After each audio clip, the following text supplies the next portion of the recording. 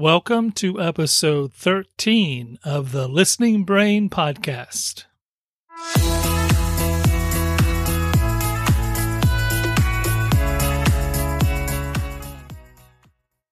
Welcome to the Listening Brain.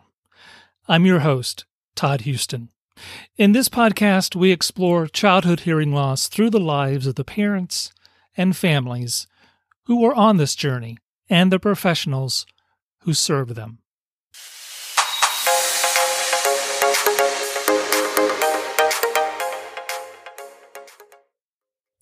Hi, it's Todd Houston. I just wanted to mention that we want you.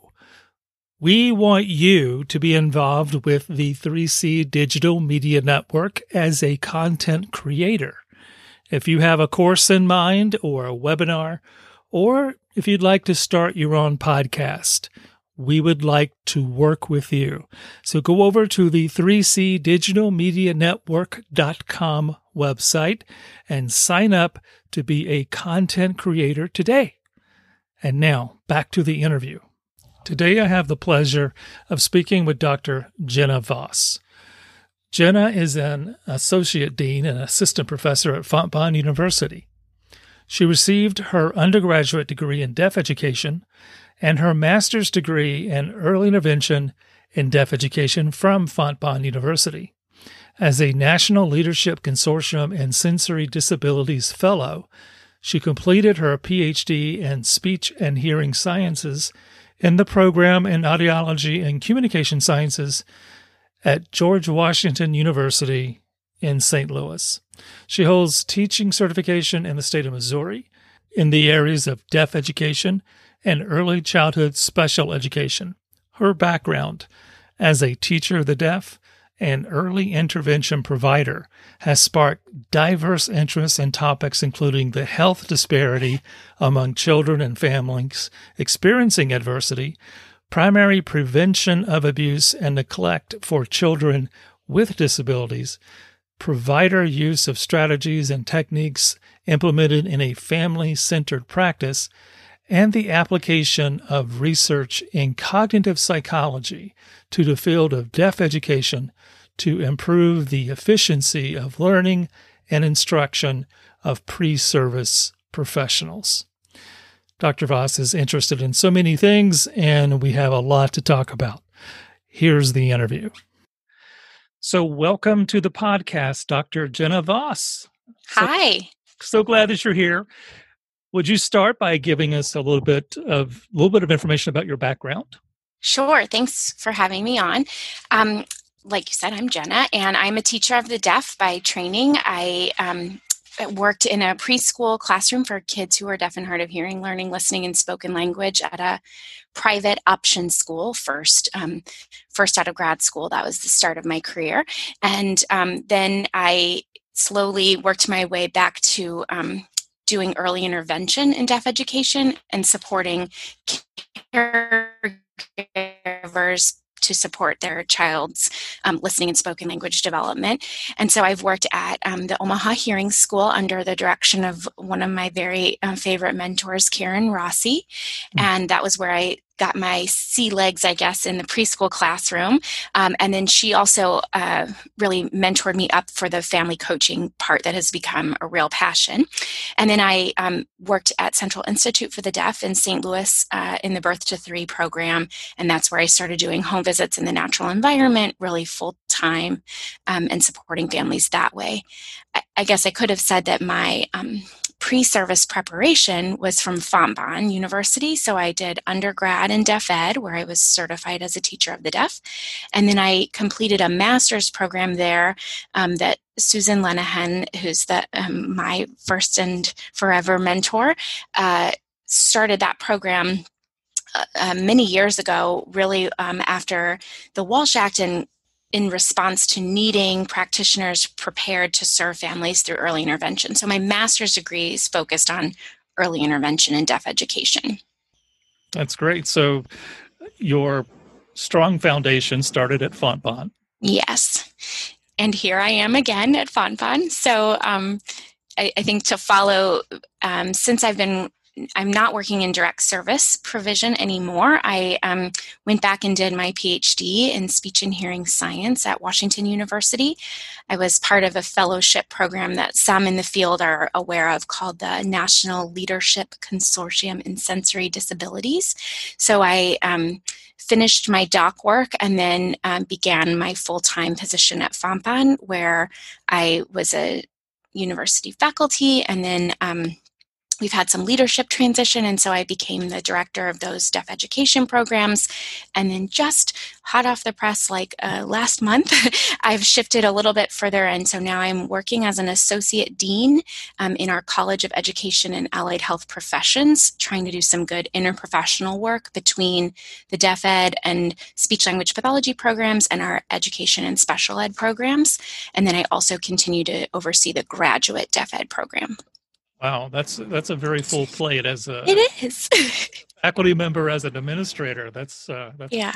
I get to sort of dance both sides, so I didn't cross over fully to the dark side of administration. I hear like the faculty lore about like who becomes administrator. So I'm holding tight to the teaching and program side because that's where my heart is. But sure. Well, you have to tell me at some point whether if the analogy of herding cats as an administrator is really true. What I have seen over the years as being in academia is you have a lot of people with advanced degrees, which means they have usually very high opinions. yes. Lots of things. Yes. So if you can make things happen, I fully support you. Well, I feel like it's, I have a lot of opinions also that go along with, I think I had them before I had any degrees or any advanced degrees, if you ask my family, but I feel like this is one of those times where you can have the opinions and then you have to lean into the work. And I think this was the next step to say, like, okay, how can I help influence systems change at this way? But I also don't want to lose track of what it feels like to do the work. So I'm hopeful this is the right balance, but time will tell, I think. Oh, I in all seriousness, applaud you for doing it, because being in administration, it's often not rewarded in a way or appreciated by faculty. Sure. By others, because you do end up sort of find yourself sometimes in the middle of very good people trying to do the right things, but having very different perspectives. Of how, yes, for sure. You kind of get caught from, you get it from all sides, basically. Heard. With all that, and that's exciting.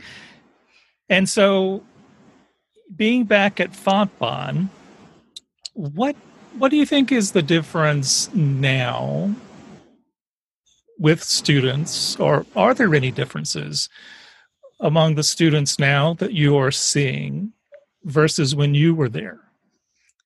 Wow, that's an interesting question. I still feel like I can't possibly be that old, and I can't possibly be that different from when I was a student there, but that's quickly, that myth is evaporating right before my eyes. I last fall had a privilege of teaching a freshman first year student course that Fontbonne has called the Mission Core. It's our INT 105, and we help students understand Catholic social teaching and the common good. And that was a real eye-opener to see like how not so young I am these days with a straight out of high school kind of population. But it also reminds me how much isn't really different, right? Right. I think that I don't know that I can sum it up to say like what are the differences between students now. I think in the narrow field of deaf ed, or a little bit broader of communication disorders, which at Fontbonne includes speech path. We have a speech path in a deaf ed program. We still see some students who straight out of high school know that this is the discipline and the field in which they want to work, and they often come with like a deep, meaningful relationship with the work, right? So either a family member who was served by these kinds of professionals, or they went to a school where they might have seen learners or had friends who were receiving services from teachers of the deaf or speech pathologists, somehow integrating with the system, right? So they come in pretty eyes wide open, knowing a really clear career path that they want, and they hit the ground running. That's easy, right? That's easy for us to advise. That we don't have to sell them on the value of the work or the professional career trajectories that you could have.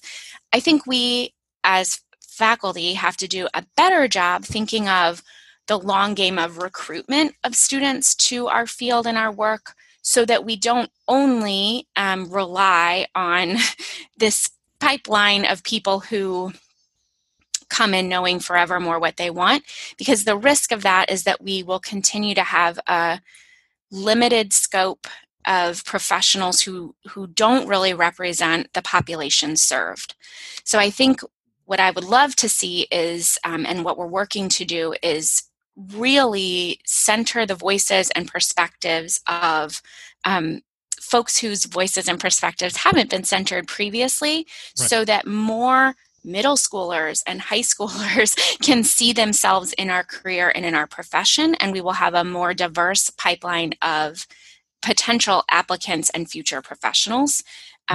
That's going to take some really intentional recruitment to the field, and that's going to take some really important high impact experiences offered in the world, right? So like get a peek behind the curtain of what a teacher of the deaf or a speech pathologist does, or get some high school kids to volunteer at a summer camp for kids with communication disorders or learners with exceptionalities. So that when you feel the heartstring pull to the field, or you know someone, then you see yourself in that pattern. I think that's an incredible strategy, starting middle school, high school, and really giving them that exposure of what the field is all about. I totally applaud that. And recently, as we know from a national perspective, lots of discussions as it relates to Black Lives Matter and people of color. You know, what has always been the case in my career with ASHA as a speech language pathologist of, you know, being overwhelmingly female and white. Mm-hmm. Yes. And that has always been something that has always bothered me from that perspective. And knowing, you know, just latest statistics is about 9% are people of color in ASHA, I think is the last thing I read, and then only 3% are African American. And so there's a lot of work to do. I mean, my second year graduate students haven't met the first years yet. They're on their way. They'll be starting in the next few weeks. The second years are all female. They're all white, and it's hard sometimes to recruit. Yes, I mean, absolutely.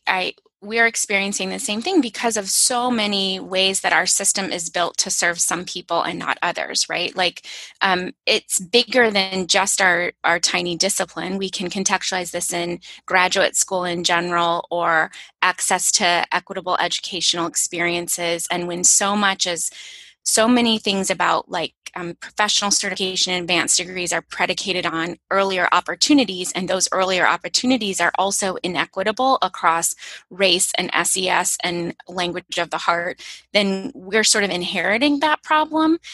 I think that sitting on this end of things, we are challenged to say, okay, it is a much earlier investment we need to make. If I only looked at candidates who came out of bachelor's programs in related disciplines, who had top scores in a really competitive field of speech language pathology and just a smaller pool in deaf ed, we would be, if we only picked top candidates on paper, we are not picking a robust, wide range of potential future professionals. So we're going to have to invest much earlier on, but that's a hard thing to wrap your mind around, right? Like if you're trying to put together your graduate class, do you need to be doing programming for middle schooler and high schoolers? I don't know. Yeah. I think I'm learning that we do, and we need to be really explicit about our strategies, because you're right. ASHA has been tracking this inequity and data for a long time. They've had special interest groups and caucusing around this. We're not quite as coordinated in the deaf ed world, much less like the listening and spoken language niche of that. So we have a lot to learn from our larger partnerships. I think we have to be all comfortable naming that we're generally a wealthy white female field, and then how do we unpack that, and what do we need to do to pull up more seats at the table and more room, because we know we will be better when we have more diverse lived experience and more diverse perspectives in the decision making and leadership and professional learning community. Oh, I agree wholeheartedly, and that recruitment is with students, and then equally as hard finding faculty that have grounds, and that's also a challenge, and we've struggled with that too. Yes. You may have had better luck. Maybe people are more willing to move to St. Louis rather than Akron, Ohio. Yeah, I don't think, and I think even just the state of higher ed these days isn't exactly like the most appealing, right? You could stay in private practice and have a far more lucrative career, or even work for some nonprofits and have a far more lucrative career, or schools with pensions, school systems with pensions. But, it's not only about the money, and it's also about the learning community. I think we also can conceptualize who are the leaders in different ways, right? So it's not only the traditional, those academics in sort of the ivory tower. I think if we can broaden our definition of who's driving and leading the field, then we might also find more forays into the work. And so lots of opportunity if we reject that like sort of scarcity mindset and stay tracked onto who's doing the work, who's connecting the relationships. Oh, the other thought I had was there's always sort of a pull or a rub about, do you need to be straight up the SLP path or straight up the deaf ed path to get into this work? And I think we have a clear opportunity to like cross over, or I say even to our admissions folks, like feel free to poach people who like name that their expressed interest is in special ed or early childhood ed or early childhood special ed, because people who aren't aware of the work, our work is often not super visible. It's happening in like broom closets or on tele-intervention or pulled out into the hallway. And so often people could be drawn to a help-giving profession and know that they like something about education or something about therapy or something about, family service delivery.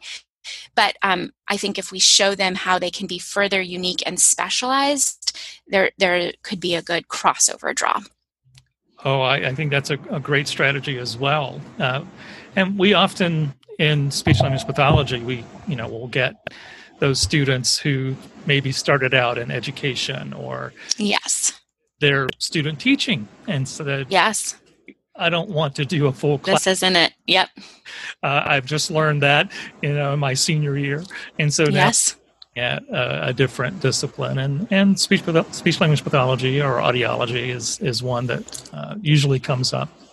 Absolutely, and oh my goodness, if we could just have everyone in school for a decade, we could be all those things, right?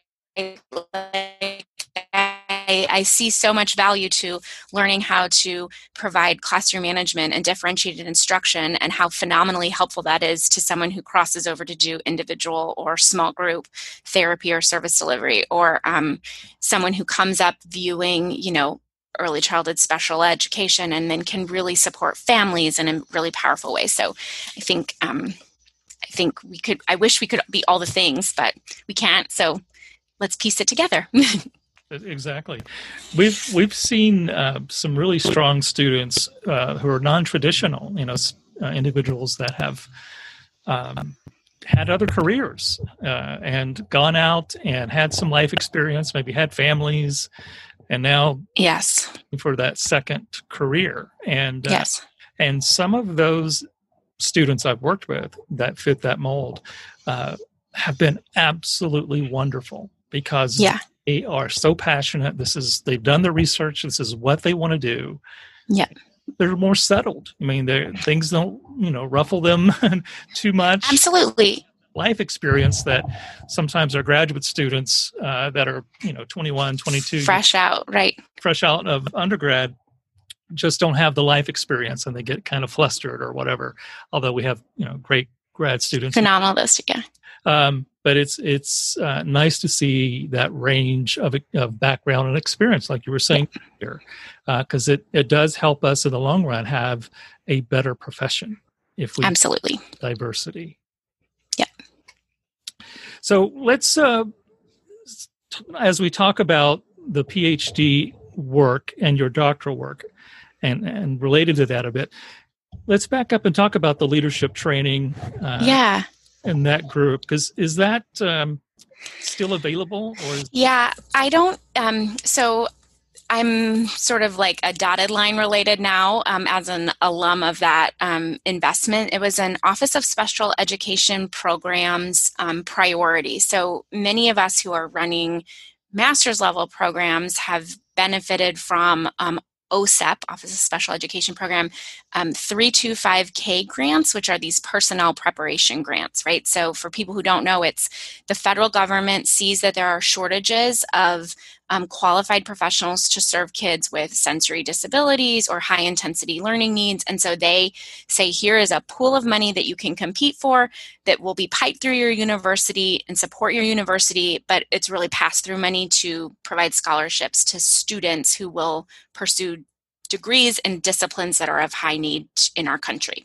Right. So that is awesome and has been a really powerful driver of allowing graduate students to obtain pretty expensive degrees in a really specialized area and then still be able to go back and make a modest living wage and not accrue like unsurvivable debt. So that's a phenomenal program. So OSEP also created a different competition, 325KD, that was for leadership development, and that's just their way of naming sort of people who are going to be university faculty. Because to your point, it's one thing to have a robust representative workforce, and then it's even fewer who remain in long enough to sprinkle to the top and become in these positions of academia. And we are seeing folks retire from lifelong careers in academia, and then there's a dearth of middle career professionals ready to replace them. So the federal government saw that that was a problem and made this competitive leadership thing. So the NLCSD, National Leadership Consortium in Sensory Disability, was so cool for very many reasons. One is it's a consortium of universities, so the degree that is earned by the NLCSD fellows is not necessarily all the same. Some it was in special ed, some the degree was like mine, speech and hearing science, a few other things. That didn't matter so much as that your outcome was that you could work in the field for which you were trained. Right. But then they also had 3 tracks in sensory disabilities. So folks who are working to work in the field of deaf and hard of hearing, vision impairment, and then some who were doing deaf blindness, so dual sensory impairment. Right. And that was really phenomenal because even being already pretty active in our deaf ed world and balancing my deep expertise, which was in listening and spoken language of deafness, I was meeting colleagues and faculty who were leading in bilingual bicultural programs or more comprehensive programs. So we sort of had some bridge building to do even in the deafness folks. But then also there's so much in common about challenges to research, challenges to interventions in other sensory disabilities because of the low incidence nature of the population. So that was really cool. They ran 2 cohorts of NLCSD fellows. So I was in the first crop of students, then they ran it again, and those people have graduated and are graduating now. I haven't heard that there will be another specific to sensory disabilities. OSEP is continuing the 325D funding, but they shift the priorities, and so it sort of depends who goes up to compete for those. Right. So it's a smallish network, and if people are interested in pursuing PhD, they should definitely look at the places that have this 325D funding. There's an awesome early childhood professional one now. Mary Beth Bruder and some of her colleagues out of Connecticut are a part of that. I think Vanderbilt has some of this funding. So there are places where you could still access some of the federal dollars, but it might not be as explicitly related to sensory disabilities from the beginning.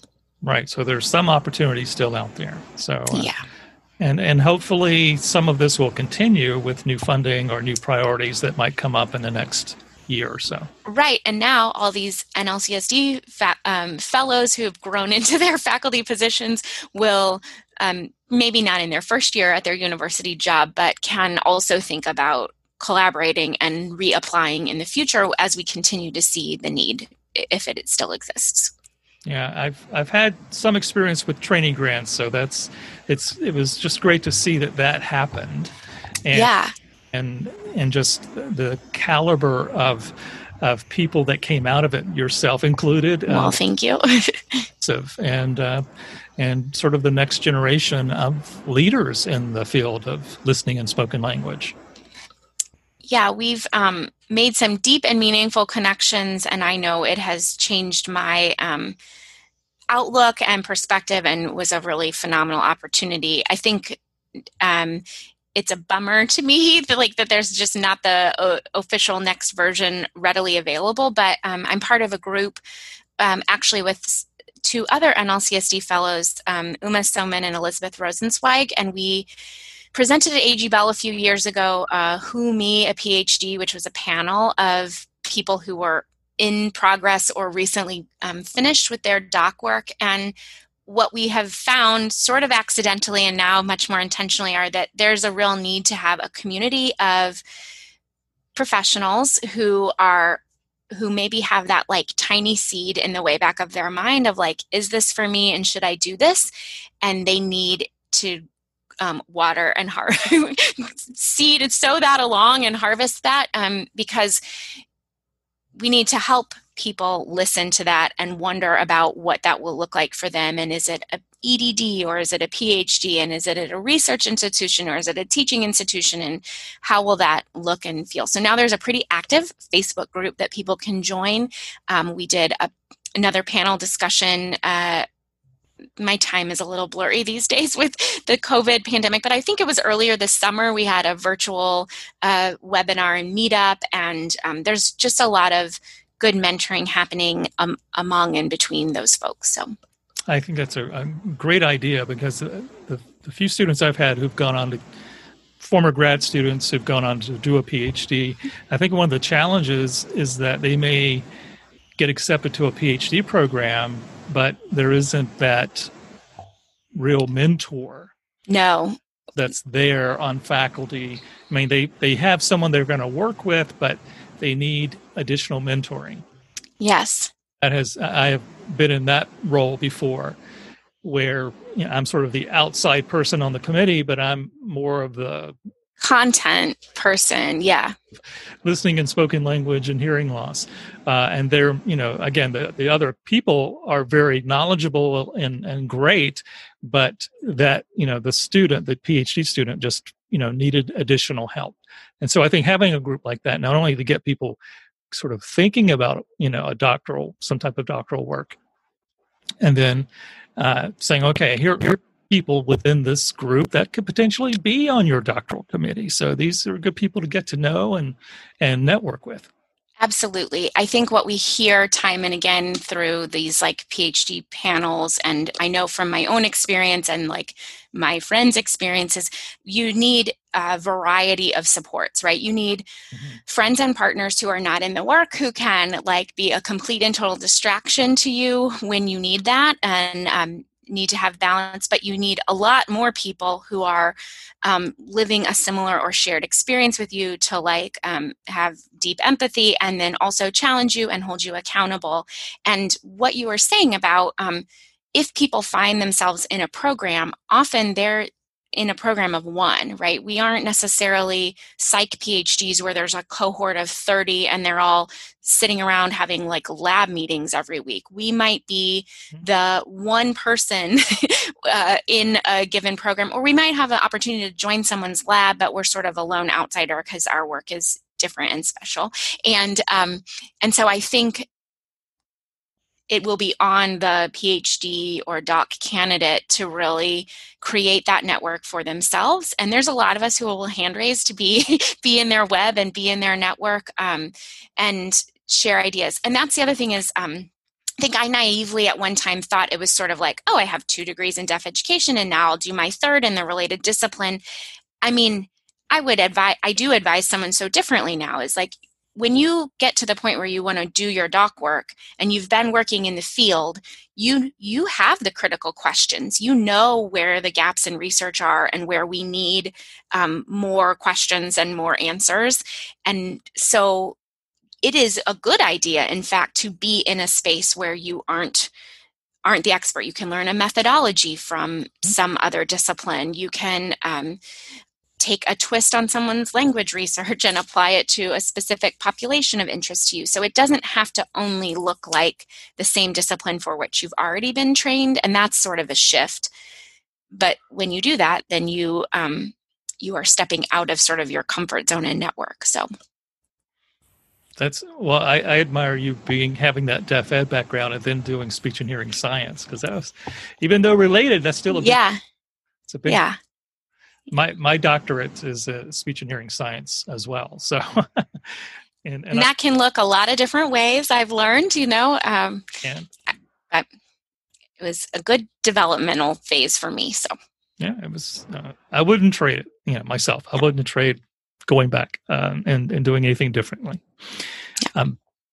So your research. Let's talk a little bit about that and some of your passions in terms of where you want to focus your energies and what questions do you have that you're pursuing in deaf education and service delivery to families that have children with hearing loss? Yeah.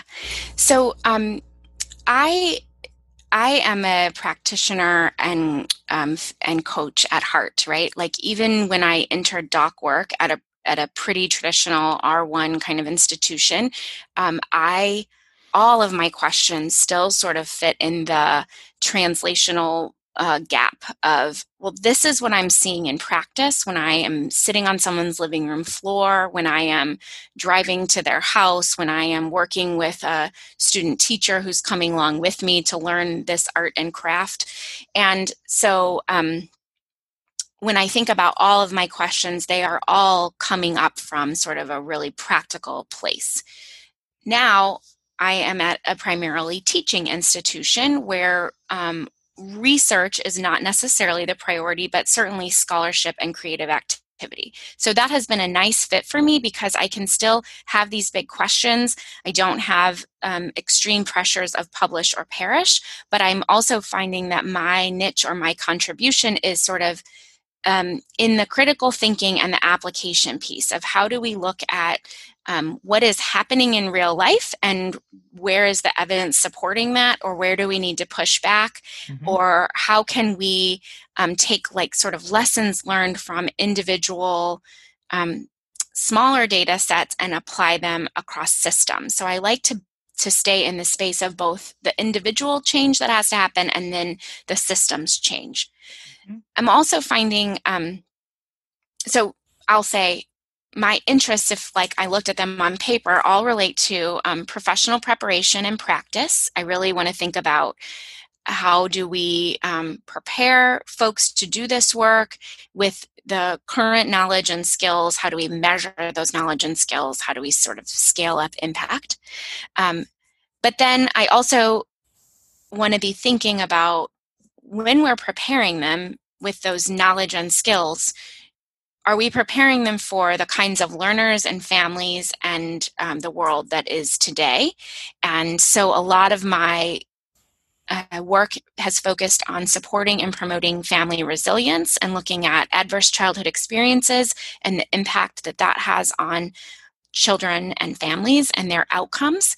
And it relates, right? Because as professionals, if our efficacy is judged on what we do, which impacts what parents do, which impacts what children do, then we would be foolish to ignore the systems in which children and families were living and residing and working, because no matter how phenomenal we are at whatever bag of tricks or skills, if it is not a match for a family's truth, then the outcomes will be impacted negatively. I agree wholeheartedly. And one of the things that I try to instill in my grad students, that I still do 2 full days of clinic each week. Good for you. At Akron Children's Hospital. So working with families and have my grad students there with me. And, it's easy sometimes to fall into that rut of, of being judgmental. It's like, they're not coming in, they're, didn't follow through, and it's, you say the same thing, maybe for the 5th time about what you do. And what I try to do with my grad students is say, okay, yes, these are issues that we see. Let's try to put ourselves in the place of this family, and change places and what's going on in the home, where, food may be the priority that week. Right. Or, other challenges of just having a home may be the priority that week, or to stay. And so, while we want them to follow through and do the things that we want them to do in terms of children with, their child with hearing loss, we have to sometimes take a step back and look at a bigger picture and put ourselves in their shoes for moments and decide, okay, and I think it goes back to what you were saying earlier about, having diversity of experience, with most of us having that sort of middle class background, we just don't understand, why can't they just do what we ask them to do and be on time and show up every week and do all these things? But maybe we've never had to deal with not having a home. Right. Or not having food in the house. Right. Or those kinds of things. And I think it's, really important that we do that. We think about what is behind this behavior. Right. And how can we work with others to, help this family deal with those issues so that they can be more successful in the intervention that we want them to do. Right. I think so much of what you're talking about relates right back to that, the individual work that has to happen, and then how we change our systems of service delivery to honor the unique and individualization that is really important and necessary to move the needle on child and family outcomes. And so that's tricky, right? Because it would be a lot easier if we could say, like, this is the intervention everyone is getting because it's been proven in a lab to have an impact on listening, spoken language outcomes. But the second we provide that sort of packaged intervention, we're really missing the opportunity to do what Zaretta Hammond and others would call culturally responsive interaction, and the high yield efficacy dissipates anyway, right? So when we remain like falsely loyal to an evidence-based intervention that is not a match for the population that is before us, it's not going to work anyway. So what I'm really finding that we need to double down on is when we engage in deep and meaningful relationships with people who are like and not like us, then we can begin to experience the empathy and the witnessing of someone else's truth that differs from ours, right? So you're right. We might not have personally experienced being unhoused or having food insecurity or having a family history, a personal lived history of so much trauma that is not yet resolved, right? And so how do we meet people where they are and then continue to believe that they are capable and competent of being the best for their own children, and then build their capacity from where it is, not where we wish it would be? So I cannot say enough about, I'm following the work of Dr. Nadine Burke-Harris, who is a developmental pediatrician who really saw these similar factors at play in her pediatric practice, and then has just been a phenomenal systems change agent. Now she's the Surgeon General of California and is looking at how do we measure early adversity and then track it and help pipe families into the right system of supports that they need. So a little teacher of the deaf or a little speech pathologist can do the internal work that we need ourselves to recognize our biases based on our own lived experience. And that's helpful and necessary, like necessary but insufficient. And then we need to be working in a close network with other professionals who have complementary skills towards us, because I don't know that I'm going to be the right person to help the family meet all of their needs, but you better believe if I care that they're going to, have listening and spoken language outcomes, I need to also make sure that they have other supports and services on their team. So I need to know the social worker to call, and I need to know the pediatrician to call, and I need to know the community health worker who will help follow up. And so that's on me to make sure that my system of supports is connected and thoughtful.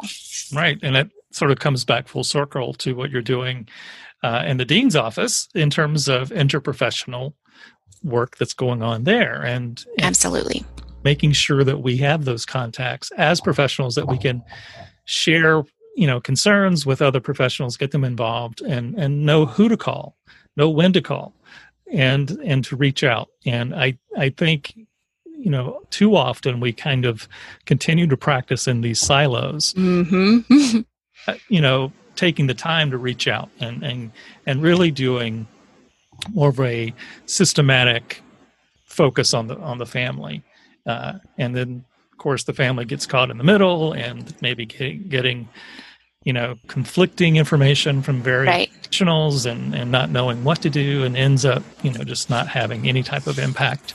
So I applaud what you're doing, and something that is really, really needed, both for your students that you're working with as well as with your faculty colleagues you're also targeting. Right. I think that that interprofessional there's not like a silver bullet or magic wand for all of this, but for me, like the interprofessional practice is like pretty much as close as it gets so far, because if we prepare professionals in the pre-service phase, knowing how it takes skills to work with other professionals and know about overlapping scope of practice. I was chatting with a colleague just last week about some infighting that's happening between is that in the audiologist scope of practice or the teacher of the deaf or the auditory verbal practitioner? And yes, it's in all of them.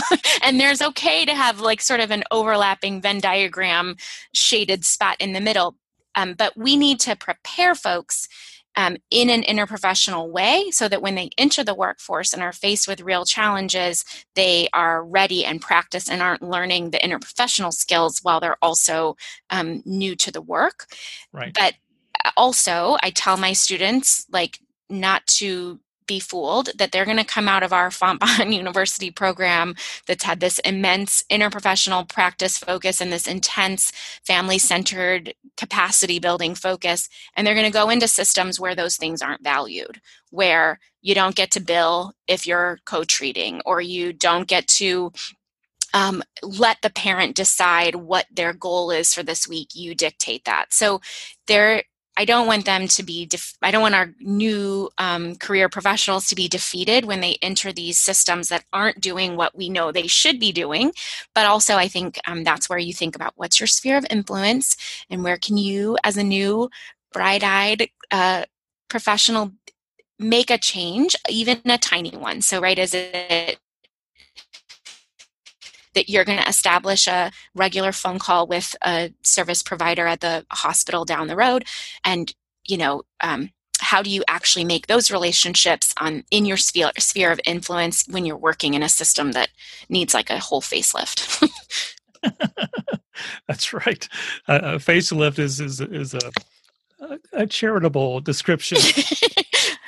A breakdown, a burn it down to the ground. That's sometimes what I want to say is burn it all down. We got to start over. But it can be very frustrating, as we all know. But I think it takes people like you It takes people Thank you.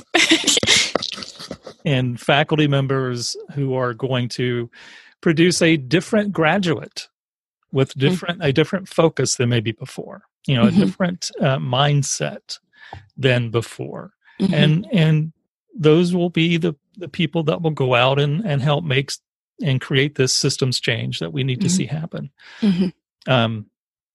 It's frustrating from time to time, but we got to keep sort of pounding on the door. It's open, and we start to see the change that's needed. Absolutely. So let's see. Wow, we've covered a lot in the yes, we have. So, Jenna, what would you recommend to those individuals who may be thinking about listening and spoken language as a career shift, or maybe they're starting out now with, getting those clock hours and finding a mentor and all those things? What advice would you give them? First, I would say, welcome, and there's room for all. I have recently taken the position of the chair of the A.G. Bell Academy. And so the A.G. Bell Academy is the certification arm of A.G. Bell Association. And we have, as you know, and many of us know, a high-level listening and spoken language specialist certification with 2 designations, auditory verbal educator and auditory verbal therapist. Both are LSLS practitioners, and this is a deep and important and meaningful certification to sort of develop and then designate yourself as having developed the skills to support family capacity for kids who are learning listening and spoken language. That is a beautiful path, and we are working on having more entry ramps into that path and doing that with a global lens in mind. So we know that the certification process has been awesome for some people, and there isn't a place in it for other people, and we're working very hard to identify what are the high barriers and how can we eliminate or open those gates a little bit. So one example is that the A.G. Bell Academy is working on, and soon will be beta testing, the adaptation of our assessment, our test that happens at the currently sort of towards the end of this process, this 3 to 5 year process.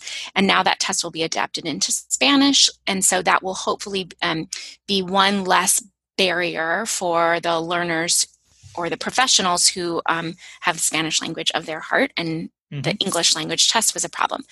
We don't have that test adapted into all the global languages, and that's a very spendy process and challenging for many reasons, but that is but one barrier. So now we're also going to be looking at other barriers. We know the degree requirements, the foundational degree requirements may be a barrier for some folks. If you come from a part of the world where there are not degrees in audiology or speech language pathology or deaf education.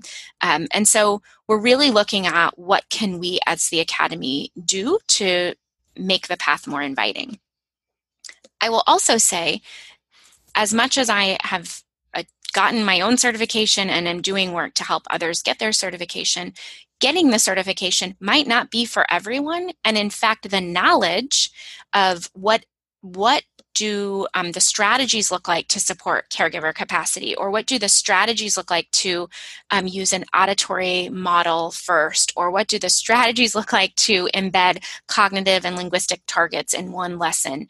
Those we want to shout from the rooftops and have everyone know, right? We don't need to fool ourselves to think that every speech language pathologist or teacher of the deaf or audiologist of the world will want the LSLS certification, but we do want everyone to have a little bit more understanding and learning and capacity to use spoken language and support spoken language for the families that choose it for their children.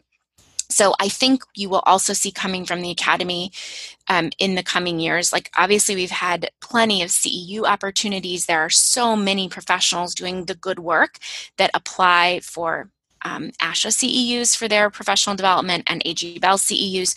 I think we will be focusing more on how do we make those trainings and professional development opportunities that have been relatively US or US Australia centric, more culturally relevant for other folks around the world. So that means we need the workforce to be doing that. Like the Academy is a group of volunteers, but we're trying to sort of incentivize and support. So you speak Hindi and Gujarati and 6 other languages in India, then great. Let's point folks who need that access to you and trust that you're working within the AGBAL framework of professional learning. So great mission for the Academy. I mean, just an incredible mission, so to speak, of getting the certification, the testing out there. And yes, people who need access to it have access to it. Yes. But I do agree with you that, maybe certification isn't right for everyone, but they can be very good auditory teachers. Yes. Clinicians and yes. do an excellent job. Yeah. I don't know that I'm speaking for the Academy when I say this, but I think as I have interacted in my professional practice with colleagues who are not in listening and spoken language, there's a lot of baggage there about how professionals in our field have gotten along historically or not. And my sense is, Jenna's sense, not official of anyone, is that there's some elitism happening and that it is only for a chosen few to be experts in this. And that is the opposite, in fact, of any of my mentors who have, passed their knowledge on to me. Like that is, elitism is the opposite of the thing, right? This is about supporting families and caregivers and getting the information out there. And so I think we need to notice that that's the reputation that some of us as individuals hold, or some of us as a field hold, and then think about how do we counteract that, and how do we say this can be for you too, or hi, please keep my number handy so that when you have a family that have needs that you don't feel you can meet alone, you can call me and not be afraid that I'm going to poach them from you, but that we can work together and in tandem. So I feel like that's an important thing for us to keep not so far in the back of our mind, that there might be some bad feelings about this in some of our very own colleagues. And if we can repair some of those relationships, I think the children and families will be better served. Oh, I agree wholeheartedly. And I think in my career, when I first started into auditory verbal, and I experienced some of that elitism in terms of how, people interacted with me and who are you, and that kind of thing. So I think it's a point very well taken that for some of us, we may have to do some relationship repair just around the whole idea of becoming certified in listening and spoken language. So, well, Jenna, it's been an absolute pleasure chatting with you. Same. And I'm quite sure we could go on and on and on and on also, but who wants to listen to our coffee chat? Definitely solve most of the world's problems. Keep talking. But I don't want to impose on your time, but thank you so much for being with us and being on the podcast. And I wish you nothing but the best of luck in everything that you're continuing to do. Thank you. And thank you for having the podcast and connecting professionals in this innovative virtual way. I will just say, feel free to share my contact with anyone. I would love to be in conversation and hear people's thoughts and perspectives and be connected. So thanks. Sounds great. Well, do you want to share your contact information? Sure. Yeah, my best way is probably email, and that's just J, like Jenna, and then Voss, my last name, V like Victor, OSS, J Voss at fontbonne.edu, and I'll spell Fontbonne, F like Frank, ONT, B like boy, ONNE.edu, fontbonne.edu. That's the best way to contact me. Well, now you're going to get all kinds of emails from the thousands of people that I'm sure you're thousands of global listeners. Thank you so much. Thank you. Well, I truly enjoyed that conversation with Jenna, and I hope you learned as much as I did just in having that conversation.